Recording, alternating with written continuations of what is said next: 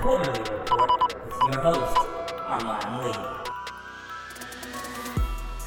Lee. Yo, what is going on, ladies and gentlemen? Welcome to a brand new episode of the Quarterly Report podcast, episode 157. Of course, I am your host, Armon Lee, thanking each and every one of you all for joining me for another week of shows, man. And we've got a really fun episode this week. Obviously, the NBA playoffs are here, and that's exactly where we're going to focus the majority of this show on, including this play-in format, man. It has dominated the 2020 restart, the bubble, if you will. And it's been exciting, I can't lie.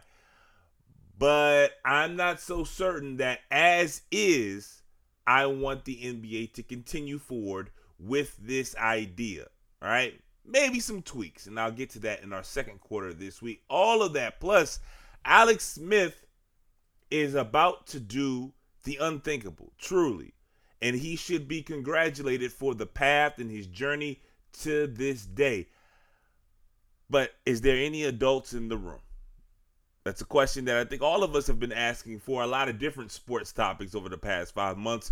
But this is just the latest in a long list of questionable decisions. All of that and so much more. But first, our number one topic this week. First quarter. I want to make sure I get this perfectly clear.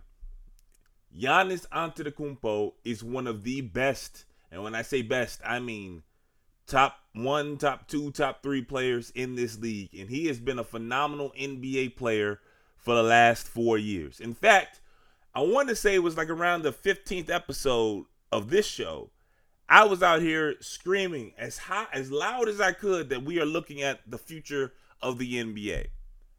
And while his game has improved, and while I think that the Milwaukee Bucks, before the shutdown and the restart, they were the prohibited favorites to win a championship. And while I think that the Milwaukee Bucks are probably still, I don't know if favorite is the right way, but they're in a group of 3 teams that probably have a better shot than anyone else to win. And that Giannis absolutely should be the back-to-back league MVP. And I'm a huge fan of his game, and I like what he represents. I like that you can list 100 things about Giannis Antetokounmpo, and about 97 of them I would love. But there's this one thing that is starting with Giannis that got me thinking this. Man, sit your ass down. Man, sit your motherfucking ass down, Joe. Like, heavy is the head that wears the crown. And everybody swears they want to be king. Everybody, no matter what industry, no matter where we're talking about, right? Social circles, whatever the case may be. So many set their sights on the top of the mountain. And I understand that for a large number of people. The world is filled with type A personalities. I'm not a type A personality. You understand? I'd much rather just kind of lay back, do my thing away from everybody else. I don't need the spotlight. And a lot of players, I think Kawhi is a perfect example of a player who was like, dog, y'all do you. I'ma do me. I was in San Antonio, won a chip. I then went to fucking Toronto, won a chip. Now I'm in LA, cool. But I'm playing with the Clippers, bro. Like, y'all do you over there, I'm going to do me, and I'm cool, right? And I think that's an endearing quality about Kawhi, and I think it's an endearing quality about Giannis. But Giannis, and I don't know if push is the right way, right? You can be the best player, but can't necessarily be the face of, there are examples of players being the best player on a team and not necessarily being the face of the franchise. Obviously, Giannis is the face of the Milwaukee Bucks organization. But I don't know if Giannis is ready or has the DNA to be the face of the NBA. And what do I mean by that? At the first sign, like, again, before the restart, the Milwaukee Bucks were the prohibited favorite. Like, I would have taken damn near any bet. In fact, I would have taken every bet that Milwaukee would have come out of the East before the shutdown. I'm not too confident on that now. While I think they may be the slight favorite, Toronto really worries me when it comes to Milwaukee. So yeah, I don't necessarily know if Milwaukee is the prohibited favorite to come out of the East. But before the restart, I would have been like, dog, I would have bet a lot of money that they win the whole damn thing. And I'm definitely not taking that bet now. And I think there is a certain amount of pressure to not only win, but to also be the quote-unquote man. And you're seeing it play out in real time with Giannis. And it is not just during the bubble. It's been like this throughout this season, right? And I'm going to give you specific examples. Obviously, when I'm talking about this whole thing starts off with the Milwaukee Bucks playing the fucking Washington Wizards, who at the time, they didn't win. They hadn't won a bubble game. They hadn't won a scrimmage bubble game yet, right? They were eyeing going over for the bubble. And Giannis, the reigning league MVP, the probable back-to-back league MVP on the title contending best team in the league, Milwaukee Bucks. This dude throws a headbutt at, of all players, Mo Wagner? Mo motherfucking Wagner. Dead ass. And I live right outside of DC. Mo Wagner, and this is like a 6'10 dude. Mo Wagner can walk down the street, and you just because he's so tall, you'll be like, oh, he must play in the league. There's not a soul on this. There's not a soul around me who will be able to identify, oh shit, that's Mo Wagner. In fact, even with the aid of being 6'10, 6'11, 7 feet, I could probably line up about 50 athletes in DC professional sports who people would be able to identify before Mo Wagner. Mo Wagner is an irritant, okay? But he's fucking Mo Wagner. And you are the face of the league in many circles. People are billing you as the guy. You are the reigning league MVP, probable back-to-back MVP. And you are throwing a headbutt in a bubble versus the Wizards and Mo Wagner 2 games before the playoff starts? Dog, what the fuck is that? I like to think that I'm more times than not a measured individual, right? A measured voice when it comes to sports. I like to think of myself that way, and I like to also think that you all who listen to this pod, I don't really get into histrionics like that. I try to, again, have a measured voice. But when I saw Giannis throw a headbutt literally on the eve of the playoffs, I was thinking, okay, Slim, what is happening? What's going on? To throw a headbutt in a basketball game, to throw a headbutt just in general, is just such an odd maneuver, right? Like, dog, if you want some Jason Statham, like, dog, I have a huge, my head is big, dog. I have like a cranium, like, for real. I'm not going to lie. I have thrown a headbutt in a fight before, but we talking about like a scrap. You understand what I'm saying? And I do it because it's just so unorthodox. I've done it like twice. And like nobody will ever see it coming. And if you scrap it with somebody, you bop. That's the easy way to bust somebody's nose up, right? So you do it in a scrap, but even when you're about to do it, there's like the little two, like, like the demon and an angel on your shoulders. And the demon is like, yeah, throw the headbutt. And the angel's like, dog, a headbutt? Throw a punch. Like, you know what I'm saying? Like, throw an elbow, something, a headbutt. Like, you got to really get yourself in the mood or in the zone to throw a head, because it's just nuts. Like, who does that?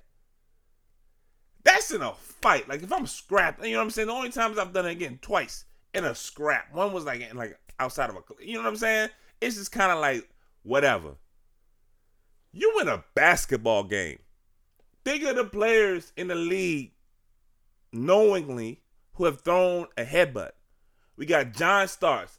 God bless him. I love him. John Starks is one of my favorite all-time players in the league. But he's John Starks. You understand? Like, and I mean that with the utmost respect. John Starks turned himself into a 6th man of the year. He was an all-star. But before he was any of those things, as a 20-year-old adult, or in his 20s, I say, he wasn't 20 years old, but in his 20s, he was bagging groceries, dog. Like, you know what I'm saying? Like, so this, when I say that not to like make fun of anybody bagging groceries, I'm not saying that at all. But I understand, like, for someone to start there and then to work their way up and to be in New York City, like, that means, like, he was scratching, clawing for real. Like, that's a scrappy type of person. You know what I mean? Like, he headbutts Reggie Miller. At that time, you know, John Starks was a fun-loving, you know, he was eccentric, erratic player. But he wasn't, like, ever with the star billing. He's always like, dog, I'm literally one bad season away from going back to that. You know what I'm saying? Like, he never, at that point when he headbutted Reggie Miller, it was never on some, dog, I made it. No one would have ever thought John Starks was the face of the Knicks, let alone of the league. And Reggie Miller is a Hall of Famer. You understand what I'm saying? So, like, Michael Jordan choked Reggie Miller. You understand what I'm saying? Like, it'd be one thing if, like, John Starks is doing that to Hayward Workman. You know what I mean? Dog, you do it to Reggie Miller. Like, there's no escaping Reggie. And Reggie, he's a Hall of Famer. You understand? And then the other person who I've seen throw a headbutt was Dennis Rodman. All right? And, like, I don't think I really have to go too far into kind of, like, the warped personality of Dennis Rodman. So, my whole point is, again, Rodman, another guy who scratched, clawed, bit, did whatever he had to do to get to his level of fame, stardom, and again, Hall of Fame player. But he had, like, it was, you know what I'm saying? Like, this Dennis Rodman. No, none of these guys, John Starks, Dennis Rodman, came close to an MVP, let alone back-to-back. You understand what I'm saying? For Giannis to throw a headbutt, and then to throw a headbutt at Mo Wagner right before the playoffs is such a careless, just thoughtless action that goes completely against the first few seasons that what we saw from Giannis. It really starts to make me wonder. Now, you could be out there listening to this pod right now. Maybe you're in the car, maybe you're working out, maybe you cooking breakfast, you know, you got the joint playing off, whatever. And you're like, all right, Armon, you tripping a little bit, right? It's a one-off. That's the thing. If this was just the one time that Giannis went at someone, especially someone like Wagner, okay, then I'd be like, all right, everybody have a bad day. He away from his family. He got he got a little man, I want to say, a young child. Dog, you just caught him probably. Wagner is obviously an irritant, okay? He just lost it. It's dangerous that he did it so close to the playoffs, and he's lucky, he's very fortunate that he only had a 1-game suspension, okay? But whatever. If it was just a one-off, boom, right? Everybody makes mistakes. But it ain't just the one-off, though. That's the thing. It's not just the one. I want to say, like, the second game in the bubble. And I forget who it was. I wish I remembered who the team was and who the player was. But Giannis was fouled. And then Giannis looks at the referee. He's like, yo, you better get him. I'm going to fuck him up. First off, why are you telling that to the ref? Secondly, dog, when did you become motherfucking, you know what I'm saying, Rick Mahorn? When did you become Charles Oakley? Like, look at the players who are billed as the enforcers, right? The Mahorns, the Oaks, you know, and I'll give you Barkley. Barkley had that in him too. So, you know what, maybe I'm tripping. But by and large, the players who act like that, they're not the face of the damn league. They're not the MVP. But again, Barkley did it, right? Barkley was a dude who would get physical with you and would talk a lot, right? So then boom, maybe I'm overreacting. But then I start thinking, he did it earlier this season too. Ran his mouth, throwing the elbows, getting in people's faces. But the wild thing is, and correct me if I'm wrong, if I'm misremembering, please check me. Email me at quarterlyreport@gmail.com. Tweet at the show at quarterlyshow, QUARTERLEE show. But I don't ever remember Giannis doing this to Marcus Smart, to either of the Morris brothers. You feel me? I don't remember him doing this to, the dudes who really like that. The guys in the league. I don't remember Giannis doing this to Udonis Haslem. You feel me? Like, there are certain players in this league who is just like, okay, I don't think anybody in the NBA is really just going to, like, go for it for real. But there's certain guys that I'm more inclined to believe would if they had a bad day, right? Mo Wagner is not that. You understand? Like, there's certain guys who you can try to get that off on. And when I see players who don't necessarily fit the kind of Oakley DNA, the Steven Jackson, Kenyon Martin DNA, and they want to run around like fake tough guys, like Kevin Garnett was that. And I love KG. KG, a phenomenal basketball player. But KG would, at some point in his career, he acted like, he was Ben Wallace. And he wasn't. He never was. Like, KG ran around like he was the toughest dude in the league. He was never the toughest dude on his team. And I'm starting to think like, why is Giannis all of a sudden doing this? Because his first 3-4 seasons, he never did this. And now he's doing it all the time. So I'm starting to think like, what happened to the smiley, fun-loving, happy-go-lucky Giannis, right? The Greek freak, right? The dude who was in the dunk contest with the Greek flag, and you know what I'm saying? Like, where did that go? Because now you headbutting Mo Wagner in a bubble game right before the playoffs as the league's MVP. To me, and not to psychoanalyze, but that's kind of what we do. I look at that, and the first thing that comes to my mind, and again, I don't know nothing about nothing. I never talked to Giannis. I don't know anybody who covers the Bucks. I don't know anybody personally who, none of that. None of that at all. But just, I don't know, kind of human nature. I'm looking at him and I feel like, dog, the pressure may be getting to him. Because for someone to act so completely different than the way that they always do, it's just odd. There's no reason why Giannis, of all players, Giannis, is now trying to position himself as a tough guy. Based upon what? Based upon what? Not your first years in this league. You was never looked that way. So what happened now? Like, you swole, you got muscles now and everything, cool. But like, so what? LeBron never ran around like he was a tough guy. He was too busy carrying, being the face of the league, trying to win championships, building his legacy. Kobe, God bless the dead, he never was really on some tough guy stuff. He was just on some like, dog, I'm the ultimate apex competitor. I'm not scared of anybody. But you never saw Kobe out here. Chris Childs. You feel me? Chris Childs. We all knew Shaq slapped Kobe. And again, God bless the dead. I don't even really want to talk too much about it because I'm not trying to be disrespectful. But my point is, when you are the guy, you are the face of the league. When you are the number one dude, you don't even concern yourself about, oh man, telling the ref I'm about to fuck this dude. Like, what are you doing? What are you doing? Specifically right before the playoffs. Can you even imagine? Michael Jordan ran at Reggie Miller. Again, Reggie Miller. Michael was like fed up.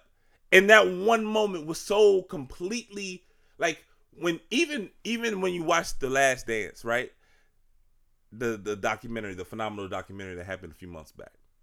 When you watch that episode and they relive it, it just seems so out of place from Jordan, because when Jordan was, again, another ultimate competitor, shit talker, but was never flustered enough that he was thrown off like that. Like, you watch that Reggie Miller thing and you're like, damn, Reggie got under everybody's skin.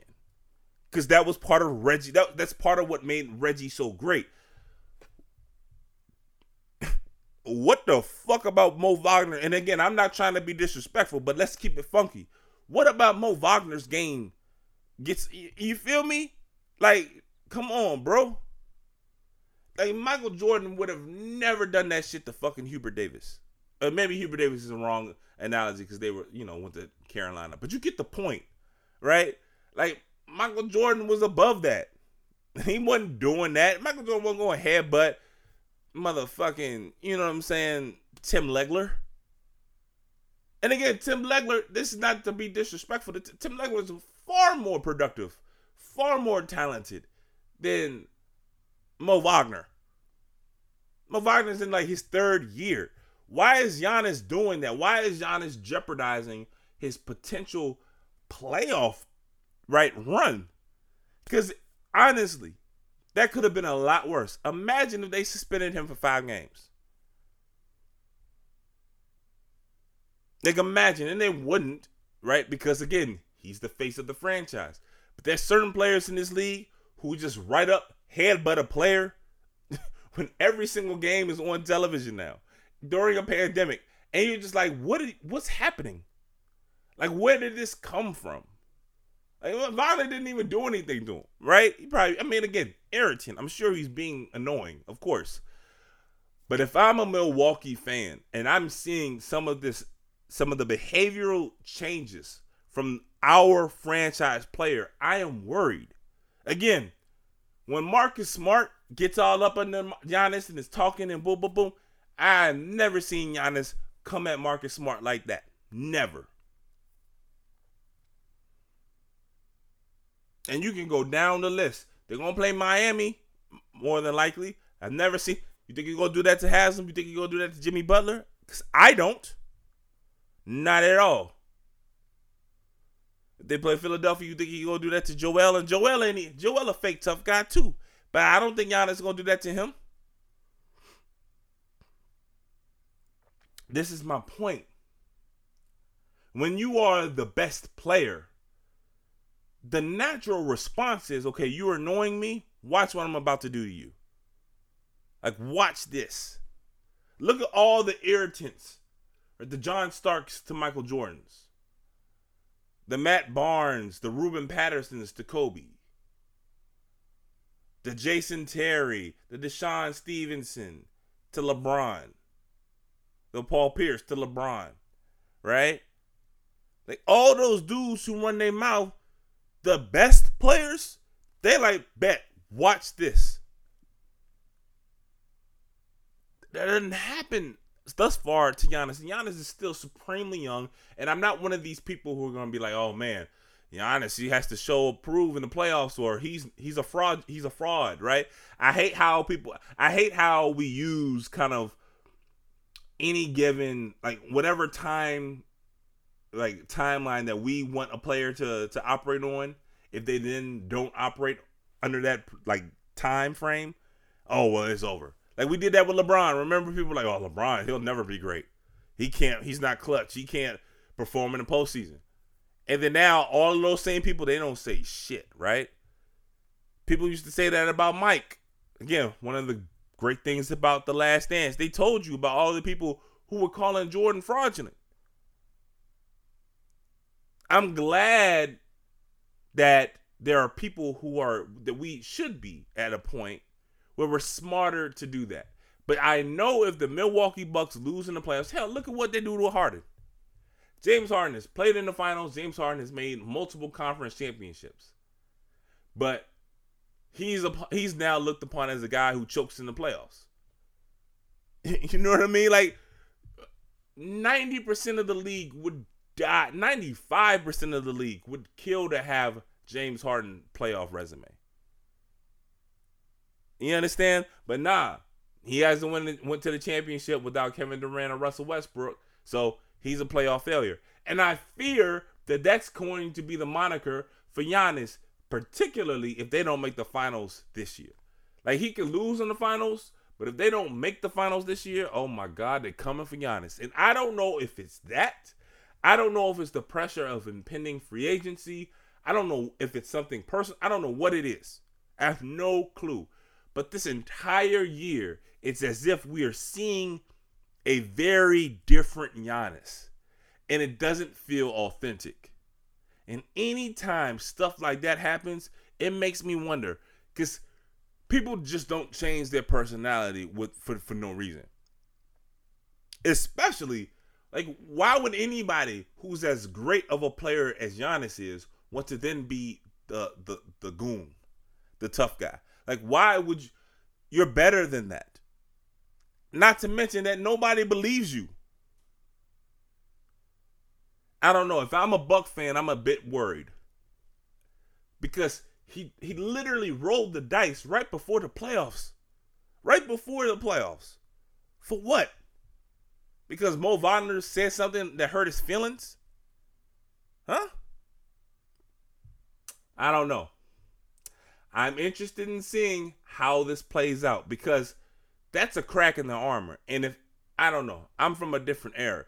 But if I were the Miami Heat or the Boston Celtics or the Toronto Raptors, and I can see how easily it is to manipulate Giannis's emotions to get him so thrown off that he's throwing headbutts in a game.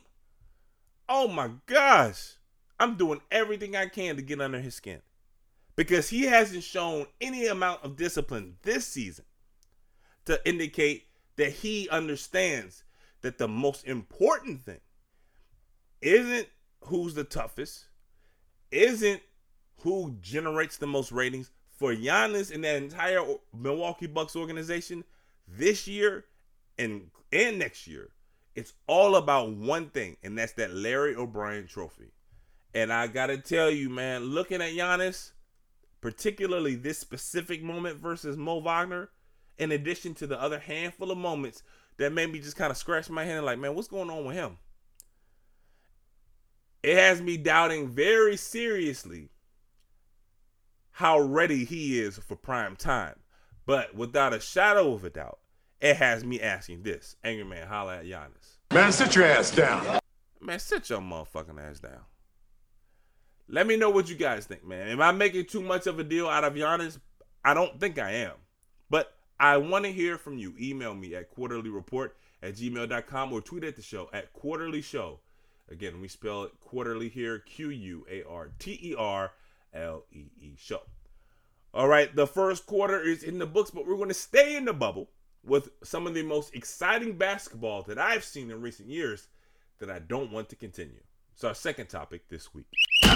Second quarter. At the risk of sounding like a grumpy old man, and it was funny, this past weekend I tweeted this out as Portland eliminated Memphis on Saturday afternoon.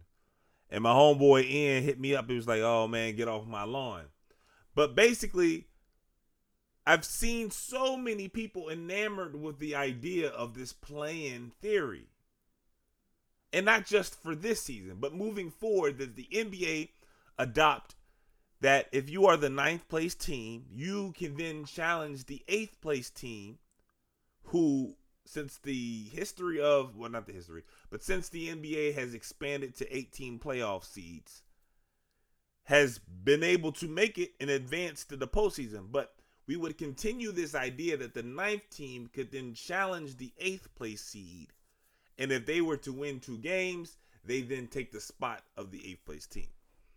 Now, this year, that didn't happen, right? Because Portland was the 8th place team, and they only needed to beat Memphis one time. So we really didn't have any type of wild shakeup, though the past week, maybe week and a half of play of this bubble intensity was tremendous basketball, right? Portland and Phoenix and the games with Memphis, like all the, and even San Antonio, these teams were like fighting for this well, not even the last playoff spot, but for the 8th and the 9th seed. And it was intriguing, captivating. It was phenomenal. The drama was great. In the last few games of this season, particularly when it came to those teams, there was the drama there could not be replicated. So of course we're all like, yo, let's do this more. I'm just here to say let's chill before we jump to conclusions, right? And not jump to conclusions, but like make these broad sweeping changes, because obviously this was a unique situation, right? I mean, the whole premise of bringing all these teams in was to try to get Zion and the Pelicans to get in the playoffs, give them every opportunity to make it. But all of these teams, when they were invited, it was within 4 games or within 6 games, something like that, right? So it was obviously close, and Memphis just fell apart. So those two things, all of these teams were 6 games within. You needed to finish in within 4. Memphis just had a nosedive. Phoenix was playing lights out basketball, and then Dame Lillard was looking like fucking Michael Jordan. It was the perfect storm of events to get to Saturday, which was another phenomenal basketball game. But man, too much of a good thing no longer is a good thing. Everything, the stars and the planets and the universe, everything was lined up for this to be a phenomenal stretch of basketball. But if we are going to adopt this same kind of blueprint moving forward, I just have one real question. And if you can answer this question, then I'll shut up, boom, and I'll enjoy the ride. But the question, while it's very simplistic, I don't think you can answer it. And the question is simply this. If we are going to expand, or if we are going to give a team the opportunity to win 2 games to leapfrog the 8th seed, then why the fuck are we playing 82 games to begin with? Think about it. You're playing 82 games, and if you have a better record, you then have to play 2 more games. And if you lose those 2, despite the fact that you may have won more during the 82, you're going home. How does that make sense? Honestly, how does that make sense? I have a better record than this team through 82, but they have the potential to beat my team by winning 2 games? The fuck? That don't make any sense. I'm sorry. And this is something that I felt for a while. First off, we all agree. The regular season is too long.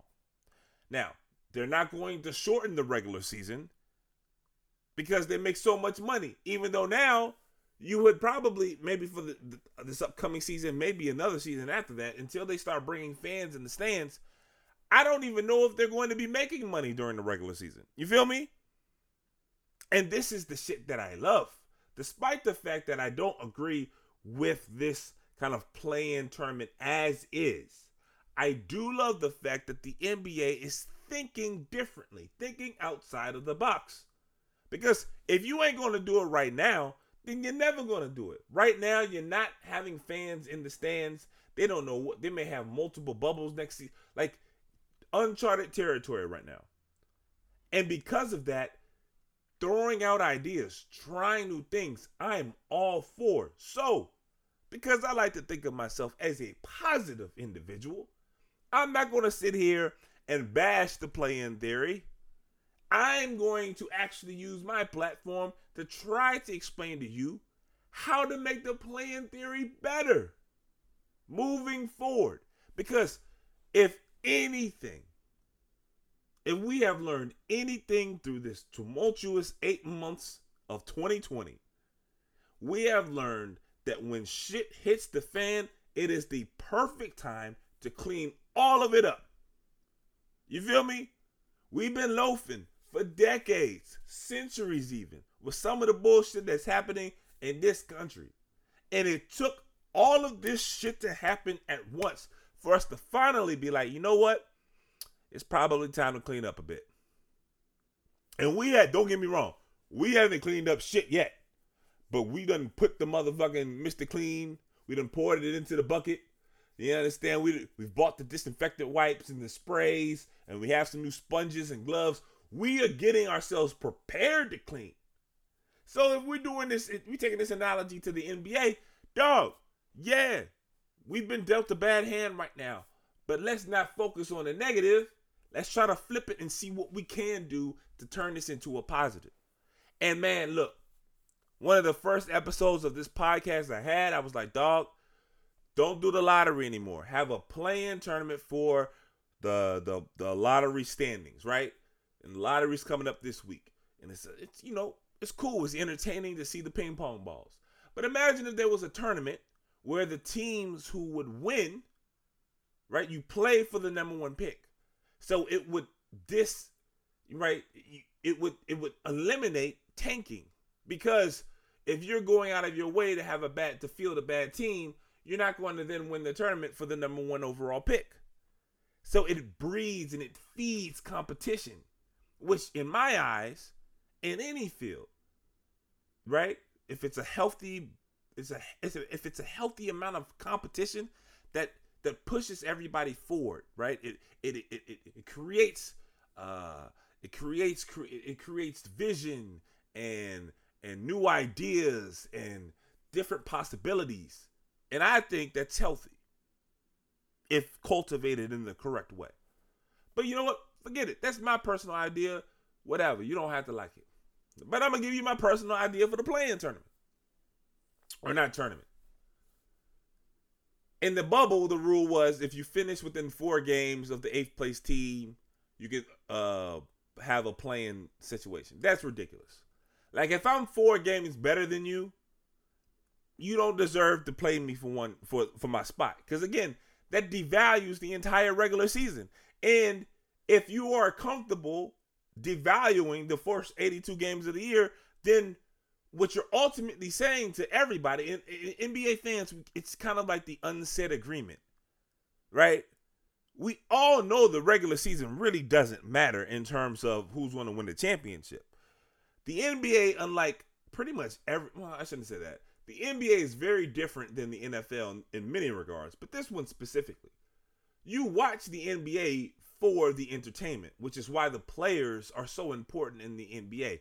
The NFL you watch, maybe it's gambling, but ultimately for seeding, home field advantage, and who's going to win the Super Bowl, right? The regular season does matter in the NFL, to where in the NBA it really doesn't. You just watch it to have fun and to entertain yourself, right? That's why, like, you can't even watch the NFL the way you would watch an NBA game. You know what I mean? You can watch an NBA game and you can be talking to your homeboys, playing music. You can do push-ups, whatever. Because you can just kind of have it in the background. And you're like, oh, did you see that? Boom, boom, boom. Well, football, you kind of like got to zone into that joint. You know what I'm saying? And again, the two sports are so different. But in this day and age, they kind of are leading the way when it comes to the big American sports. But I digress. If you are telling everyone outwardly, right, you're going to say the quiet part out loud now. Hey, guys, you don't really even have to pay attention to the regular season. Like, what do you think that does to the fan? And not the diehards like myself or maybe you, who have fantasy basketball teams, who are like paying attention to every player, who are just like nerds like myself, who always are looking at certain players, effective field goal percentages and true. Like, most people don't do that. So if you're basically telling them, hey man, this shit don't matter, the last week of the season will be phenomenal. But all those Saturday night showcase games, I give a fuck about that. All I gotta do is finish within 4 spots of the 8th place team. Nah, man, don't do that shit. That's lame. However, and this is what I get in my bag, right? I am a huge proponent of, and this happens all the time. It used to happen all the time back in like the mid 2000s, 2010s. But I want to say it probably happened this year too. If a team in the Western Conference finishes with a better record than a team in the Eastern Conference, but that team in the Western Conference does not make the playoffs at the West, they can then play the Eastern Conference team in a best of 3. Or you just have it a 1-game single elimination, whatever the case may be. But then, so if Memphis played Orlando and Memphis beat Orlando, then Memphis would be the Eastern Conference 8 seed. And then they would have to go through Milwaukee and whatever. So they would then just basically take the place of that Eastern Conference seed. Hell, this year probably would have been multiple teams, right? Memphis and Orlando, and then Memphis and Brooklyn, and then Phoenix and Orlando, right? Because I think both of those teams had better records than them, but I could be wrong. And then you just throw it all out. Because when you look at the Western Conference playoff matches, and it's been like this forever, the Western Conference playoff matches are phenomenal. Even though we all feel that the Lakers will beat Portland, we're excited to see that series. How many of you are excited to see Milwaukee, Orlando? Nobody. You excited to see Toronto and Brooklyn? No. Maybe you're excited to see Boston and Philadelphia, but that's just because of the history of those two teams, those two cities, those two franchises, right? But with Ben Simmons hurt, I'm not even really interested in seeing that for real. And then the only reason I think Miami, Indiana would be a fun series, which has now been enhanced because of Jimmy Butler and TJ Warren is playing out of his mind. But if those two subjects weren't even apart, that has NBA TV series written all over it. And you know how that means. Like every year there's one series that's always on NBA TV. And that would probably be the one. Had it not be for Jimmy Butler and TJ Warren. But you get my point. Add some intrigue. Imagine how much more exciting the NBA Eastern Conference playoffs would be if Devin Booker had a chance to go at Giannis. Like, we would be able to say, okay, well, let's see how good, like this Phoenix Suns team, especially 8-0 in the bubble, having all of this momentum. Imagine if they had the opportunity to play Milwaukee as opposed to Orlando. Nobody gives a fuck. And if the idea for the play-in is to be like, you know what? We just want more excitement at the end of the year. Well, then there's a way to do that without saying to everybody, basically, hey, guys, forget what you saw for the first 5 months of this season. Those games don't matter. I mean, again, we kind of already know that, but it's completely different when you start telling people our product is pointless. Because that's what you would be doing. Like, why have 82 games if you're going to say those games are not as important as 83 and 84? And that doesn't make any sense. I think if you finish one game behind someone in your conference, if it's one game, then you can play best 2 out of 3. But if not, I'm all the way cool with teams who miss the playoffs in one conference who have a better record than teams who make the playoffs in the opposing conference have a chance to bump them out. Because then you're basically saying, yo, what you do in the regular season absolutely matters. And not only that, we're then going to reward the fans. Like, look, we've seen Milwaukee and Orlando enough. Nobody cares. Like, nobody wants to see that. The Eastern Conference playoffs have for like 2 decades now. In the first round, there's really 1, maybe 2 series that anybody cares about. Because you know what's going to happen. Orlando doesn't have a shot. Here's how bad it is. I'm not saying Phoenix would have a shot to beat Milwaukee. And we just talked about Milwaukee in the first quarter. Phoenix doesn't have a shot, but they have a much better shot than Orlando. They're much more fun. Raise your hand, everybody outside of Orlando and outside of Phoenix. Who would you rather see play in the first round series? Aaron Gordon, Nick Vucevic in Orlando, or Devin Booker and the boys in Phoenix? Everybody would rather see Phoenix play. And if Phoenix were to play Orlando in let's say they had this series or whatever, the sharp money would be on Phoenix. They're a better team. So, what are we doing?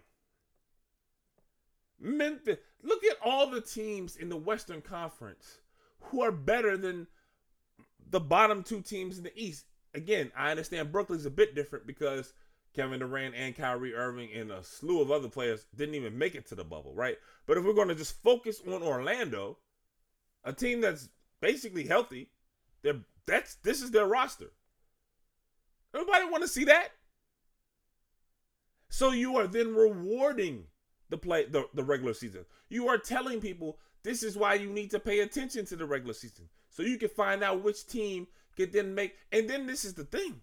If you're a Western Conference team, and maybe you're not, maybe it's an injury that took you out, right? Maybe it was just, a lot of change in the beginning of the season and it took you a while to kind of mesh and gel together, but you ended the season strong. Who's to say that you couldn't shake things up? I don't think that the Suns would beat the Bucks, but man, I'm not certain that they wouldn't give the Bucks a run. And if they did, look at then how everything is exciting in that whole conference now. Because now Phoenix throws a whole different wrinkle into the equation.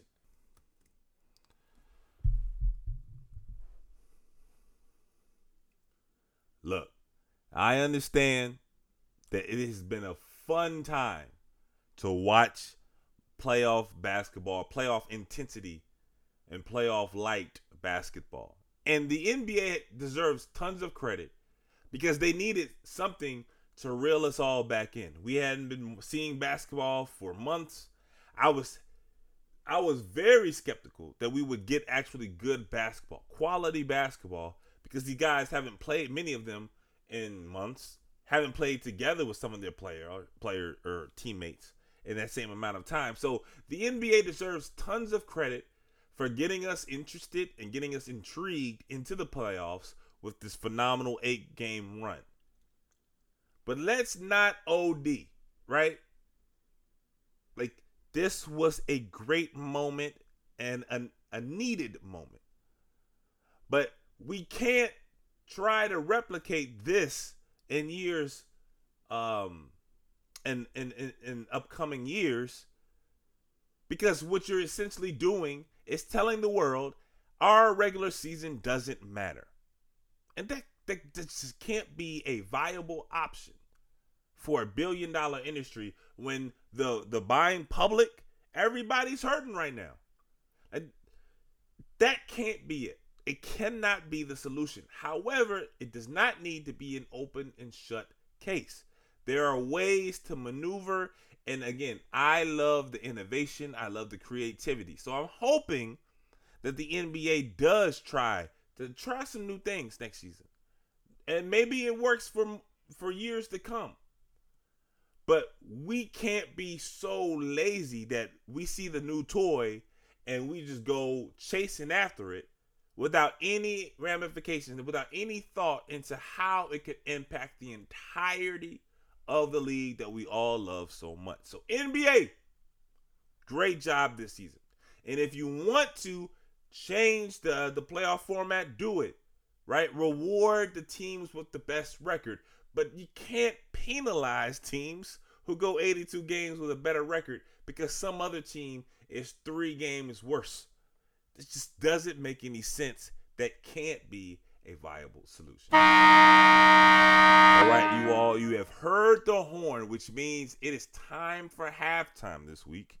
And halftime this week, it was another topic that came up regarding the NBA bubble, something that I talked about 2 episodes ago. Sex in the bubble, right? We keep on making fun. Like, again, I'm ready. I thought we had a very mature, serious conversation about this a few weeks ago. But every time I see people talk about it, they're giggling and laughing. And dog, I don't think it's funny. Dead ass. If I was in the bubble, I would want to have sex with the people in my life. I would want to call my girl. I would want to do whatever. And the NBA this past week has kind of extended an olive branch to their players. They said, once you get past the first round, so all the dudes who was down there, everybody in the team, they were down there, right, for the 8 games. Cool, y'all going home now. Y'all can have fun, do your thing. knock your socks off. And now we have the first round of the playoffs. And if you are a playoff team, you basically, it's an added incentive. Well, maybe not even that, right? Because some of these guys, you go home, you go ahead, handle your business. But if you continue past the first round, you are then allowed to bring significant others into the bubble. But dog, I still got a problem with how they're doing it. Because they are telling players that it's not somebody who you could have just met online. You can't jump in the DM, shoot your shot, you get your all net joint. Nah, she can't come. You have to actually provide proof that your guest is someone that you have had a history with, physical history with. And it just got me thinking, man, what the fuck type of summer camp shit is the NBA trying to run? And I thought, man, what a great idea for a halftime. Take a listen. Welcome to the NBA Bubble TSA. Can you tell me which player your reservation is under, your name, and proof of face-to-face relationship? Hi, my name is Savannah James. I'm the wife of LeBron. My proof? Well, here's our children. You've probably seen us everywhere. Well, maybe not everywhere, just TikTok. We're not the Currys. Of course, Mrs. James. We've been expecting you. We'll take your things, head on up to Suite 710, and enjoy your stay. Hello, welcome to the NBA Bubble TSA. Can you tell me which player your reservation is under, your name, and proof of face-to-face relations? Hi, my name should be under Kyle Kuzma. My name is Callie I'm sorry, your name is what? Callie Capono. Here's my ID. Oh, I'm sorry about that. I thought you were someone else. Oh, yeah, and her entire family are on the no-fly zone list. Whew. Okay, where's your proof of face-to-face relationship? Does a selfie count? I'm sorry, ma'am. That's not going to be good enough. Here's a receipt of my car in which Kyle paid for. Does that count? Damn, a Porsche? Shit, he's got that kind of money already? Well, they did say he be tricking a lot. All right, go ahead and enjoy your stay. Hello, this is the NBA Bubble TSA. Can you tell me which player your reservation is under and... I'm under Nick Young. I'm sorry, he's not even in the league anymore, let alone the playoffs. My bad. That's my old work. Look, I'm gonna be perfectly honest with you, okay? I'm actually here to see 6 different guys, but none of them know about each other. So I would very much like to be as discreet as possible. Okay. Well, do you at least have any proof of a relationship? Of course. Here's my DMs. The first one, okay, he was thirsty as all hell. But when I saw his new contract, okay, I thought about it and I was like, I guess it's kind of cute. Wait. My man was able to pull you with this bullshit? You know, we talked about this, like I said, a few episodes ago earlier in the show as well. Like, I appreciate that the NBA is now, and it even sounds weird to say that they are allowing the athletes, right? The Players Association, the Players Union, and the league and the owners, they're partners. So the idea that the NBA is, quote, allowing adults to have company is insane to me. You understand what I'm saying? Like, yes, we understand that these are unprecedented times, you know, and everybody's kind of got to chip in and do their part, you know what I mean, for a greater good, if you will. And the NBA, as well as the NBA or NHL and, you know, the NWSL and so many of these other leagues who've gone and adopted this bubble approach, they've succeeded and they should be applauded for that, right? And I get that this could be difficult, but again, we can't treat these players, these millionaires, these they're professionals. We can't treat them like this is some lame ass summer camp. Shout out to Salute Your Shorts. You feel me? Like, and this is the thing that another part of it, right? So they've done the thing where they're going to say, hey, if you advance past the first round, you can have company, which is, it's just insane to me, but whatever. But then, right, you have to show documented proof that you have face-to-face contact. This is a relationship that you've had for a while, long-standing, I want to say, is the phrase they used. And why? You know what I'm saying? Like, player A can be married. And you know what? Shout out to all the, to LeBron and his beautiful family and Savannah James and to the Currys, the beautiful family of the Currys. We're just having fun on the show. I don't want Bay Area Warrior, 32, 34 getting mad at me in my mentions, you know what I'm saying? Talking about being disrespectful to the Currys. You feel me? But a married player doesn't have to jump through loops to get, their spouse into the bubble. But a married player's, personal desires are not greater than someone who's not married. So then you start doing this real nasty kind of, picking and choosing and deciding whose, relationship is valid and who's not. And that's just a nasty game to play. Pull the curtain back a little bit, right? Me personally, I do not have the desire to be married. That's just me. I think the idea and the institution of marriage can be a very beautiful thing. I know that it's just not cut out for me, right? But if I was in a bubble situation and my coworker who was married was able to bring his wife into the bubble and, do what they got to do, whatever. But then I would have to jump through several hoops to get, a friend in. Oh yeah, we gonna have some problems. You understand what I'm saying? Like, that's crazy. And again, call me old school, right? I'm 37. I have never tried to book a woman through DMs. It's never happened to me. Like, I don't get down like that. You feel me? Like, if I see you, like, don't get me wrong. If you put some pictures up on IG, I'm gonna check them out. But I'm not gonna jump in your DMs to shoot my shot. Like, I'm more so, I see you, hey, excuse me, boom, boom, boom, boom, boom. That's how I get down, right? But it's 2020. A lot of these dudes are young, and that's the only game they know. Shoot your shot in a DM, whatever. That's in 2020, going in someone's DM is the same thing that back in 02, 05, going to the club. So if somebody meets someone shooting a shot in a DM, why would that not be valid? Right? Why is that frowned upon? But if I met you, at a bar and we actually saw each other face to face, again, that's how I would do it. But like, I'm not so staunch in my kind of old manisms that I can't see that the game has evolved.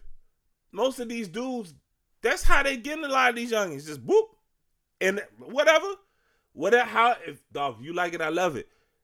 But again, the NBA is now somehow sitting as if there's some judge, jury, and executioner determining what is the correct way, or what's the appropriate way, or what's the way that will grant you access if you met this person this way, but not that.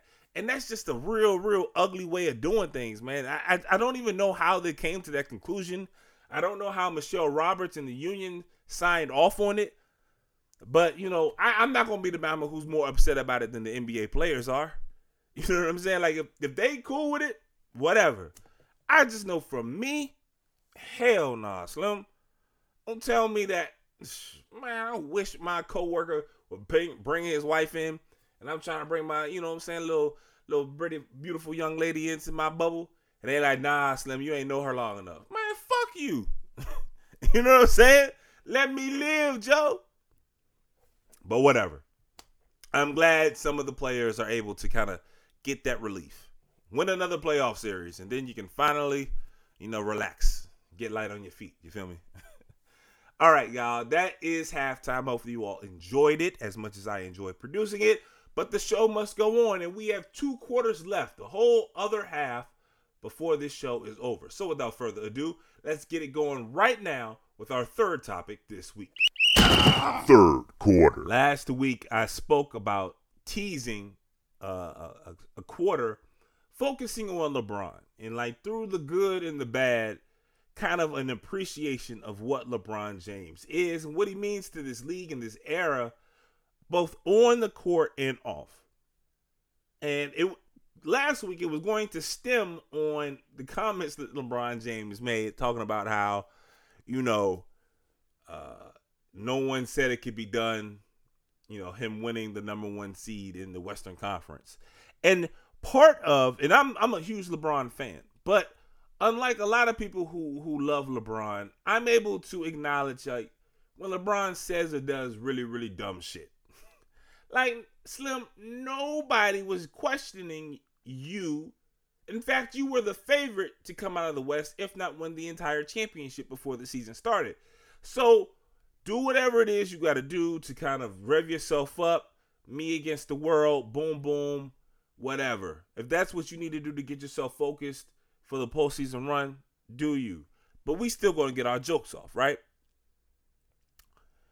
But just like we can't tell the story of LeBron without talking about some of the missteps that he has made when it comes to speaking or some of the actions that he's done, China being one of the biggest ones also recently this season. We also have to make sure we look at the totality of this man's playing career and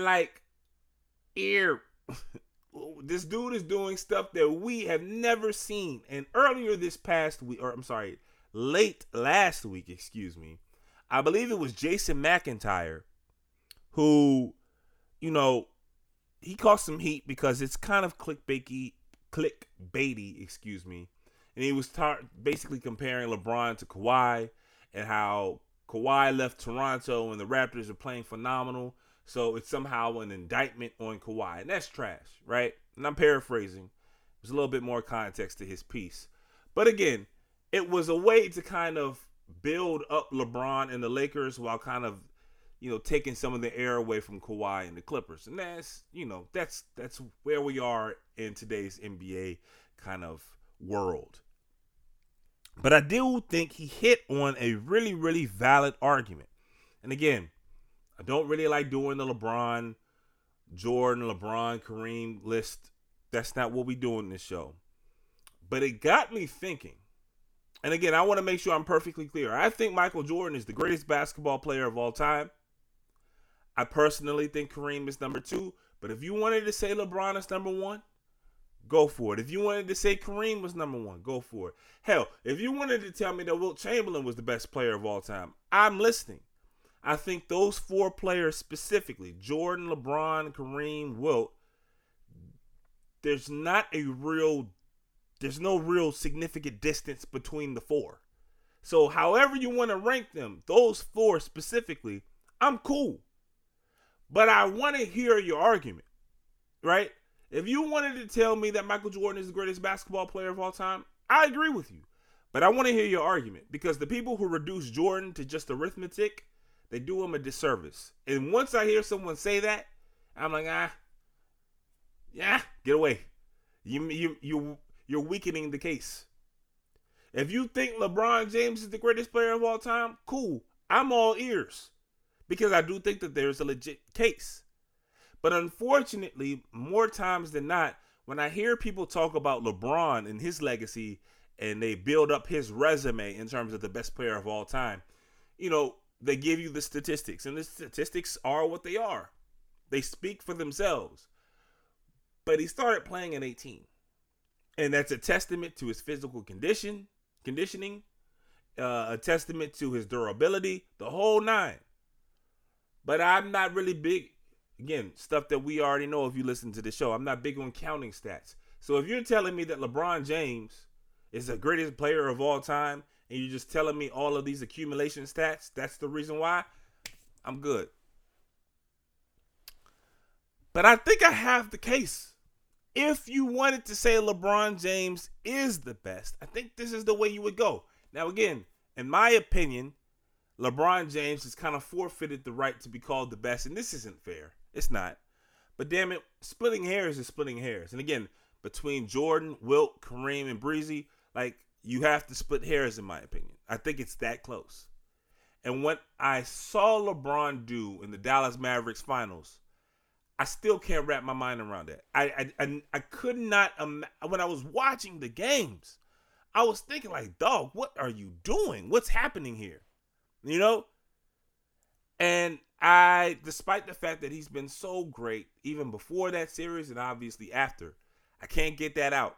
I don't think any other legit top tier great player does that. In the finals, nonetheless.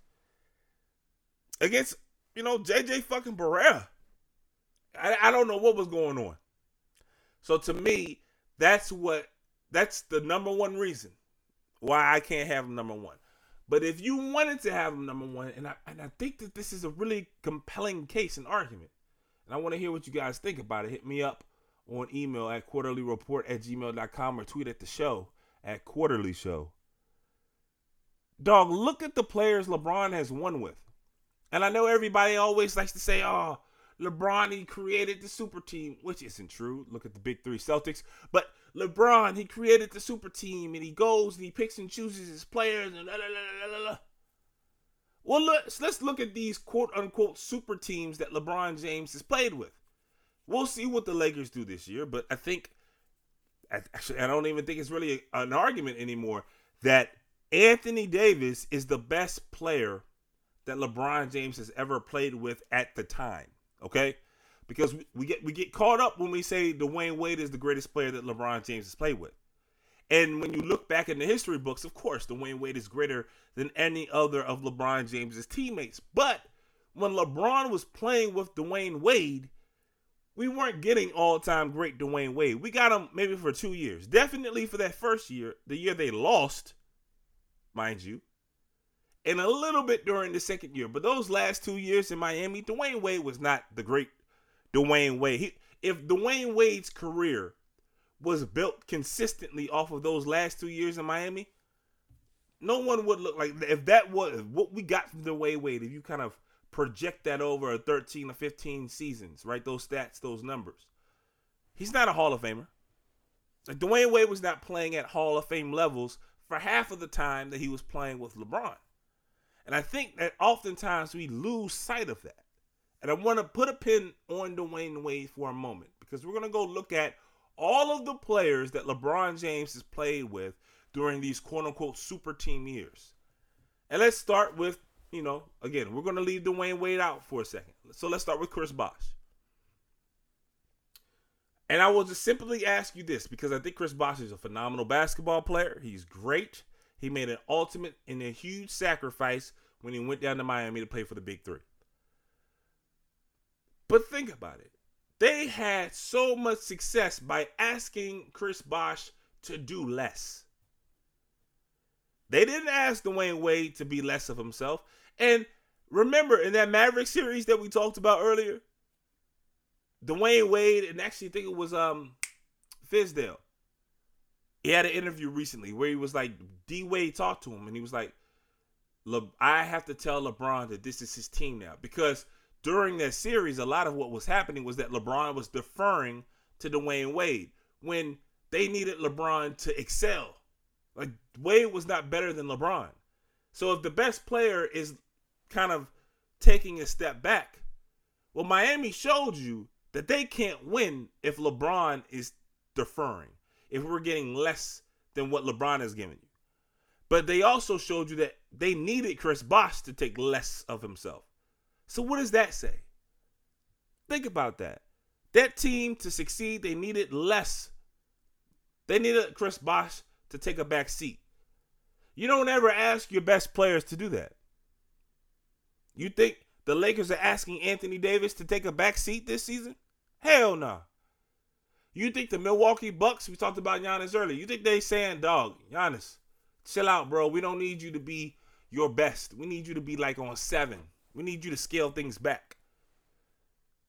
Huh? Every great team is asking their best players to give us more. Yet Miami was asking Chris Bosh to give us less. What does that tell you?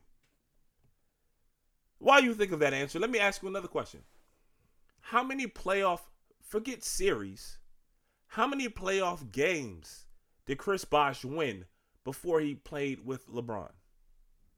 how many games, not series, because he didn't win any series, how many games in the postseason did he win before playing with LeBron?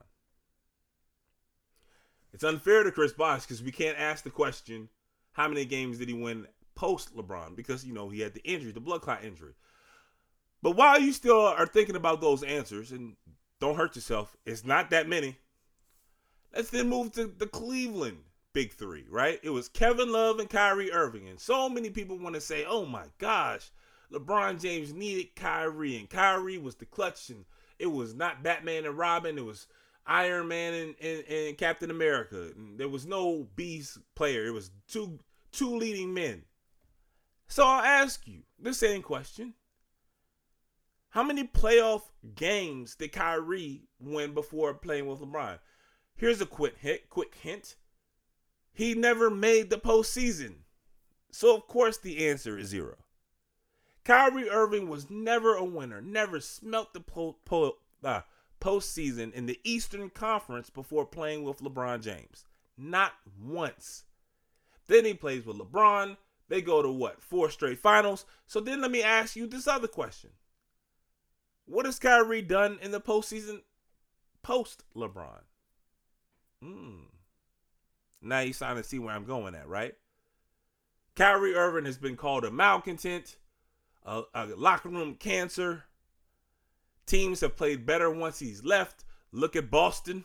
Boston was happy that he left. He goes to Brooklyn. He's already throwing teammates under the bus. Karis LeVert is playing so much better now that Kyrie's not gone. Now that Kyrie's not playing.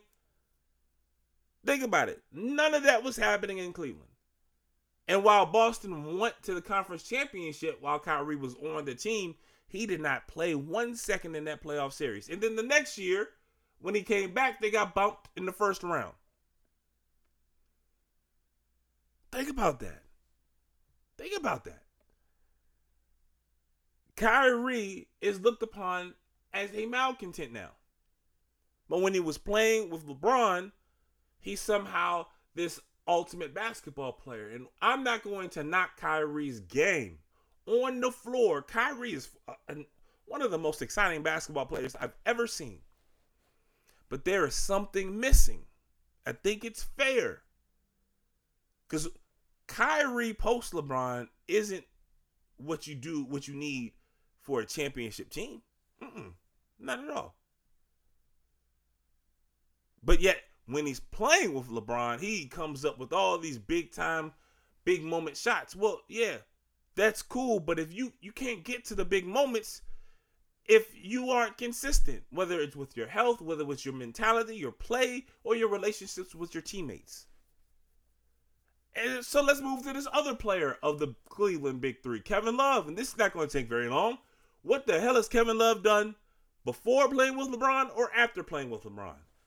You guessed it, not a motherfucking thing. No need to waste time. And I like Kevin Love. Phenomenal basketball player.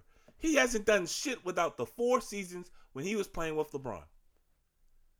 So we do this whole thing about LeBron James and wow, he's got all these super teams. Really?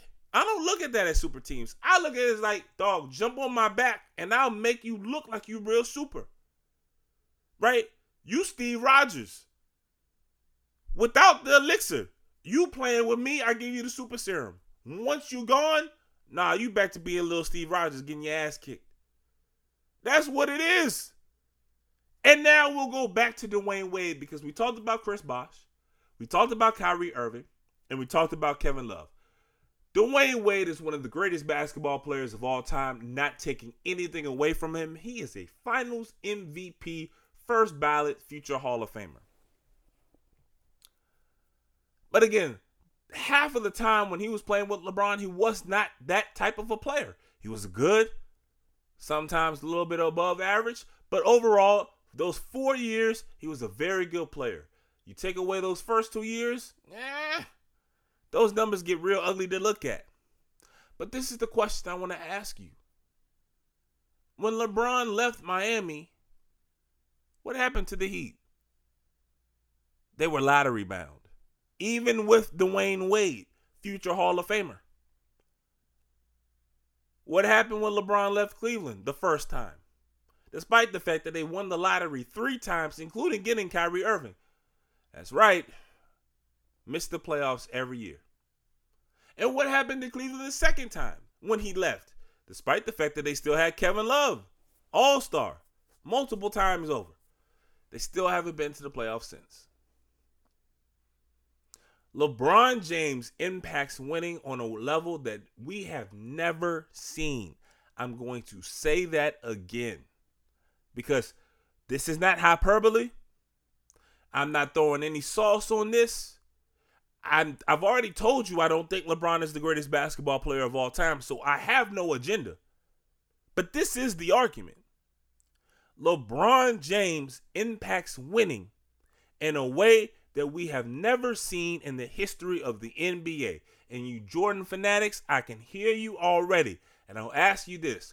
When Michael Jordan retired, how the fuck they win 55 games, bro?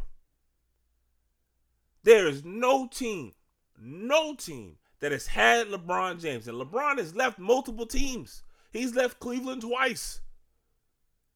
They haven't sniffed 40 games, let alone 55, 54. LeBron leaves a team, they're lottery bound. Michael left the Bulls the first time, they still won 50 plus games and was 1 game away from the conference championship. Bulls fans to this day will tell you that Hugh Hollins, God bless his soul, he cost them a chance to go to another finals because, you know, those Knicks boys had to put that whooping on them. You know what I'm saying? But Bulls fans will tell you that's why they lost, because of Hugh Hollins. But it's not just MJ.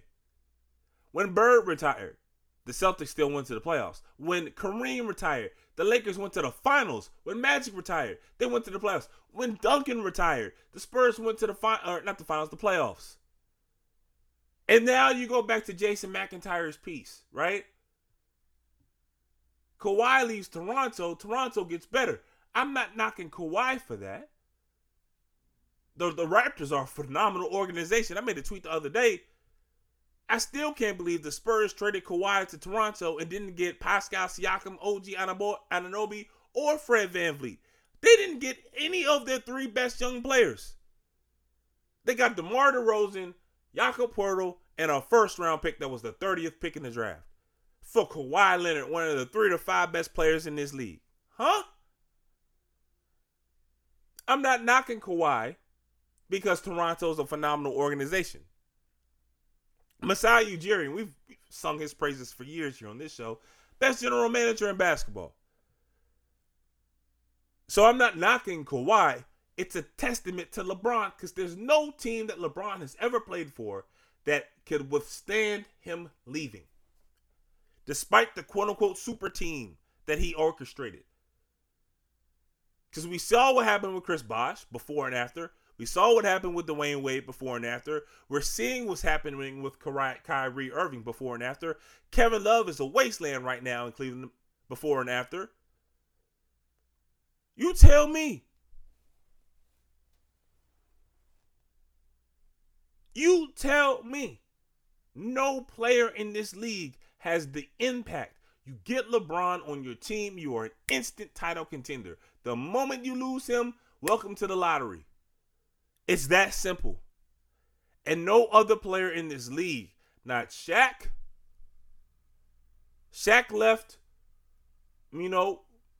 Orlando. And Orlando was in a bad way. Oh, I'm sorry. No, they weren't. They were only in a bad way until Penny was hurt as well. Shaq left Los Angeles. Los Angeles had 1 bad year. And then 2 years later, they were in the finals. 3 years later, they started a back-to-back championship. Duncan, nope. Bird, nope. MJ, nope. Magic, nope. Kareem, nope. You're starting to sense a pattern, aren't you? LeBron is a one of one in that regard, man. And yeah, he says some dumb shit. He says a dumb shit all the time, unfortunately. But hey, who doesn't? I'm sure if I were to listen back to this podcast that I voluntarily put out into the world, I would listen and hear a bunch of cringeworthy things that I literally said. We all are like that, right?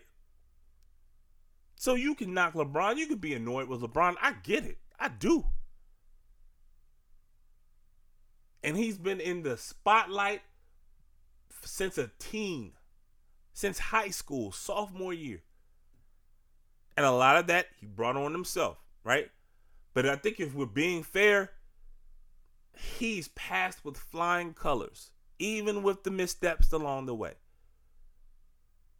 And while I don't think LeBron James is the greatest basketball player of all time, I'd be damned if I say he don't have a hell of a case. I want to hear your guys' thoughts, though.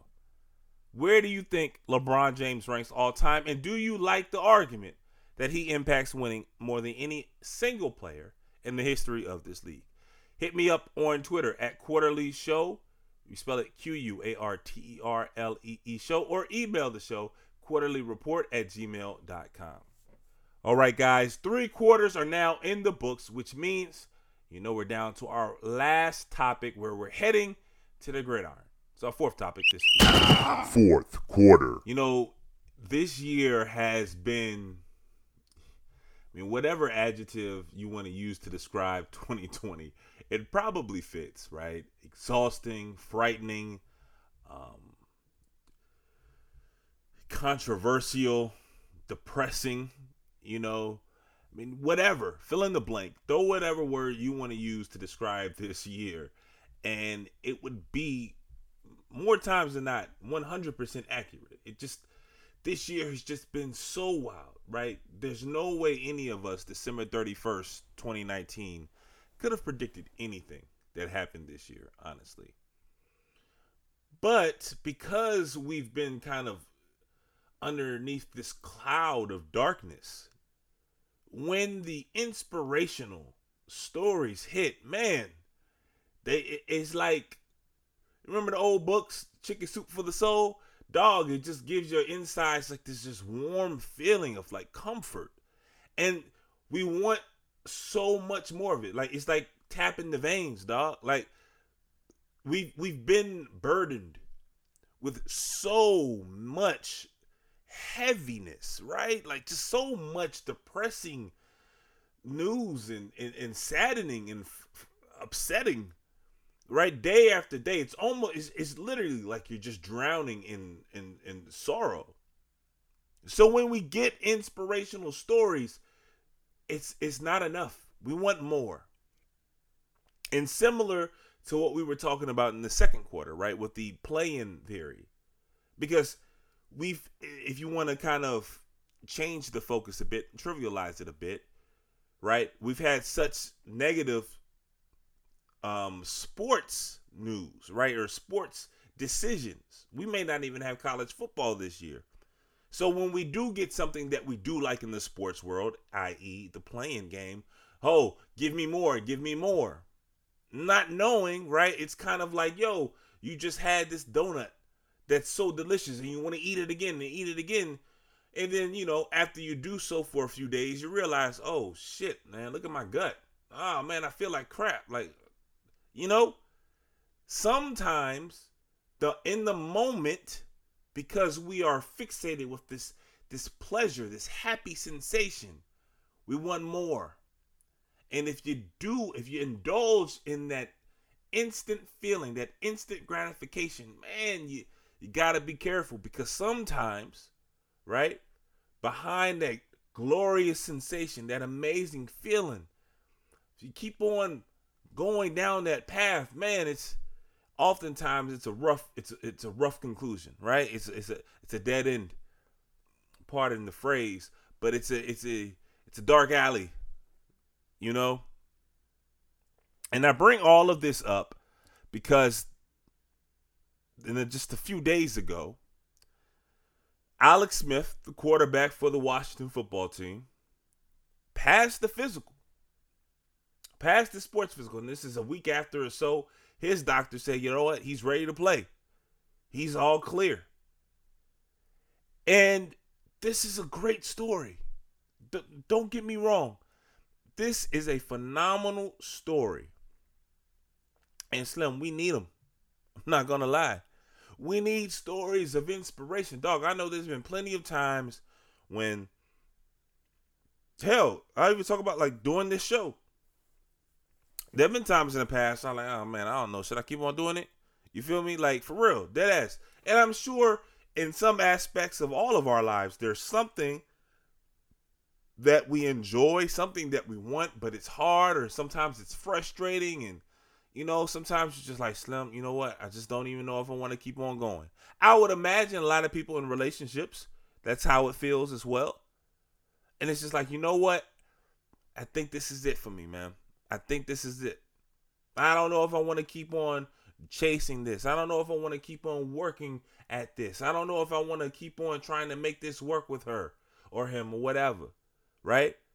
And I think that's something that we all can relate to. And because 2020 has been such a constant kick in the fucking nuts, when you see Alex Smith, and then we all saw, Project 11, the E60 piece, the phenomenal documentary on Alex Smith and his injury and his road to recovery, his near-death experience. Like, this is real. And the fact that he kept on fighting and he didn't quit, and now his dream, forget about football for a moment. He was fighting for his life. That's not any sight. I'm not sizing that at all. A lot of people before that E60 series, they probably did not know, but living in this area, we all vividly remember these stories that were coming out. Like, yo, this was around the holidays. Like, it was scary. Forget about him ever walking again. We just talking about him living. Then when he got past that, man, can he walk? Can he run? Again, small father. And just like that now, he's ready to play football. And it's an amazing story. I do not want anyone to hear this quarter and think I am trying to ruin a phenomenal story, because that's not this at all. Alex Smith's journey is something I think we all can pull from.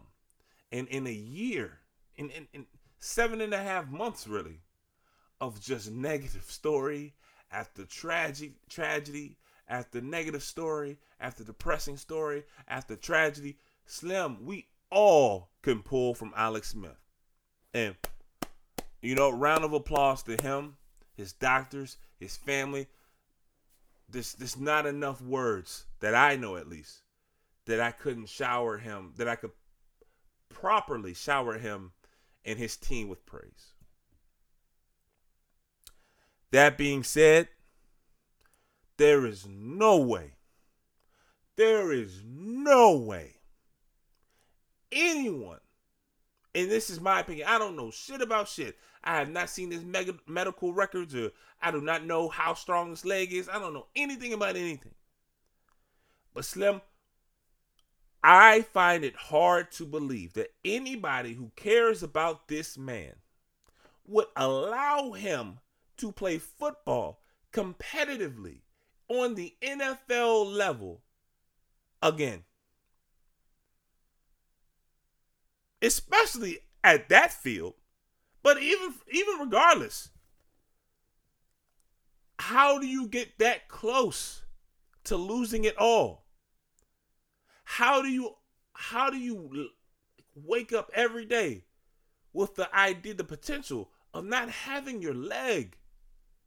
And then I get it as a driving force. And again, I don't want this to come off as me taking shots at him or his team. That's not it, man. But I see this and I'm just thinking, man, we doing too much. This is a great story. This story is a great story. Do not continue down the path, right, where you're going down, you're in the woods, you're at the park, and you're looking at the beautiful trees, and you're looking at the flowers, and everything looks beautiful, and you just keep on going down that path, and then the trees start getting a little bit ugly, the road, the pathway starts showing cracks, and it's not as clear. And then before you know it, you smack dab in the forest, man, and you got ticks, and you have possums and foxes and all types of other stuff, and you looking around like, oh,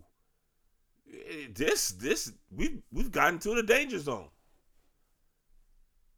Let's know when to end the story. Because again, on a much lighter note, right? When we talked about the playin, know when you have a good card. Know when you have a good hand. Know when you and know when you don't.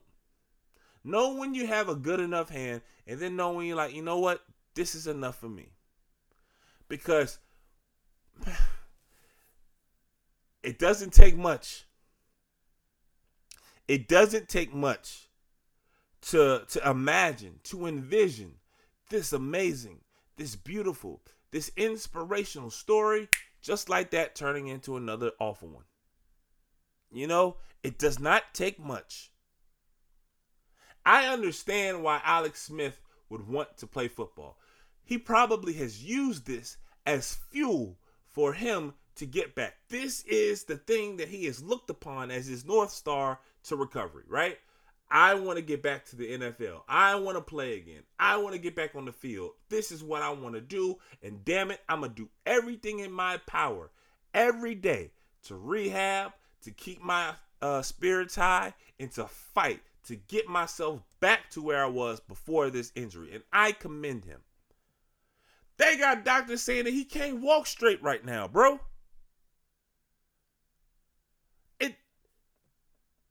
This can't, like, I'm reading these reports and these stories and these quotes, and I'm thinking to myself, we can't be this foolish. We cannot be this foolish to allow this man, who I get it from his perspective, I do. He wants to play, and he's going to do everything in his power to play because he's still a young man. He feels as if that he's probably had years of his career taken away. He feels as if he can contribute. And this has been probably, like I said, a motivating factor to fuel him through what has had to have been a grueling and a hellacious rehab stint. It had to have been. And this has been one of the few things to fuel him every morning when his body hurts, when his spirit is probably down, to keep on getting up and fighting to get to this moment. I get that from him, which is why other people have to be like, Alex, forget about your career. Slim, we almost lost you. And we can look at it however you want to. If you want to do kind of macro and like, yo, you are a family man. We want you here. We need you here. Or you can break it down X's and O's just from a strictly football perspective. We talked about the field at FedEx. We know what time it is. If you've paid any attention to this team, you know their home game, their home field is strapped. Look at the number of quarterbacks who have damaged their legs for this organization. And I know Joey Theismann, it didn't happen at FedEx. I get that. But you want to look at some more recent ones? Look at their offensive line. Think about the style of play that Alex Smith has played. You think that after 2 years off and he's trying to come back, he's just going to play a completely different way? No. This is the way he plays. And for this team, he's going to have to move around. And I don't think I'm being I don't think I'm fear-mongering. I think I'm being a realist. I think I'm being a realist at 100%. This is beyond dangerous. This is reckless. Someone has to talk to him, pull him aside like, Slim, this is not it. We're paying you regardless. And I understand you want to get back on the field. I get it. But we can't have it happen. It is too risky. You came this close from losing it all. And when I say all, I literally mean it. All. And you have done a phenomenal job. It has been a great story. One of the best stories in sports recent history. And I commend him, man. But it's a fine line between triumph and tragedy. It is a very, very fine line. And I cannot think of a worst idea for this football team who, if you've been paying attention, they've been breaking story. I mean, they've been trying to get up out of this cloud of just awfulness that has existed and just kind of has sat over this organization for decades. They've been trying to pull themselves up into a respectable light. And, I don't even like talking about it like that because, again, that trivializes the legit, since the severe nature of this. This man literally, I'm not being hyperbolic, he almost lost his life playing for this god-awful organization. And now, after flipping it around and fighting and scratching and clawing his way back to this, where doctors are now saying they don't know if he can walk straight again, we think it's a good idea to put him in cleats on that trash field behind that awful line in one of the most violent sports to do it all again? Come on. Come on. I don't know what else needs to be said. Is this truly a decision that we're thinking about? Remove him from the equation. I understand why he wants it. Again, respectfully, I get that. But the rest of us, come on. What are we doing? How are we entertaining this? How is this even an idea? How hasn't this been shot down by the people in a position of power? How? We do a lot of, and the chasing of wins leads us down a really ugly path oftentimes. You're seeing it in college sports. You're seeing it in high school sports, right? The chase of wins.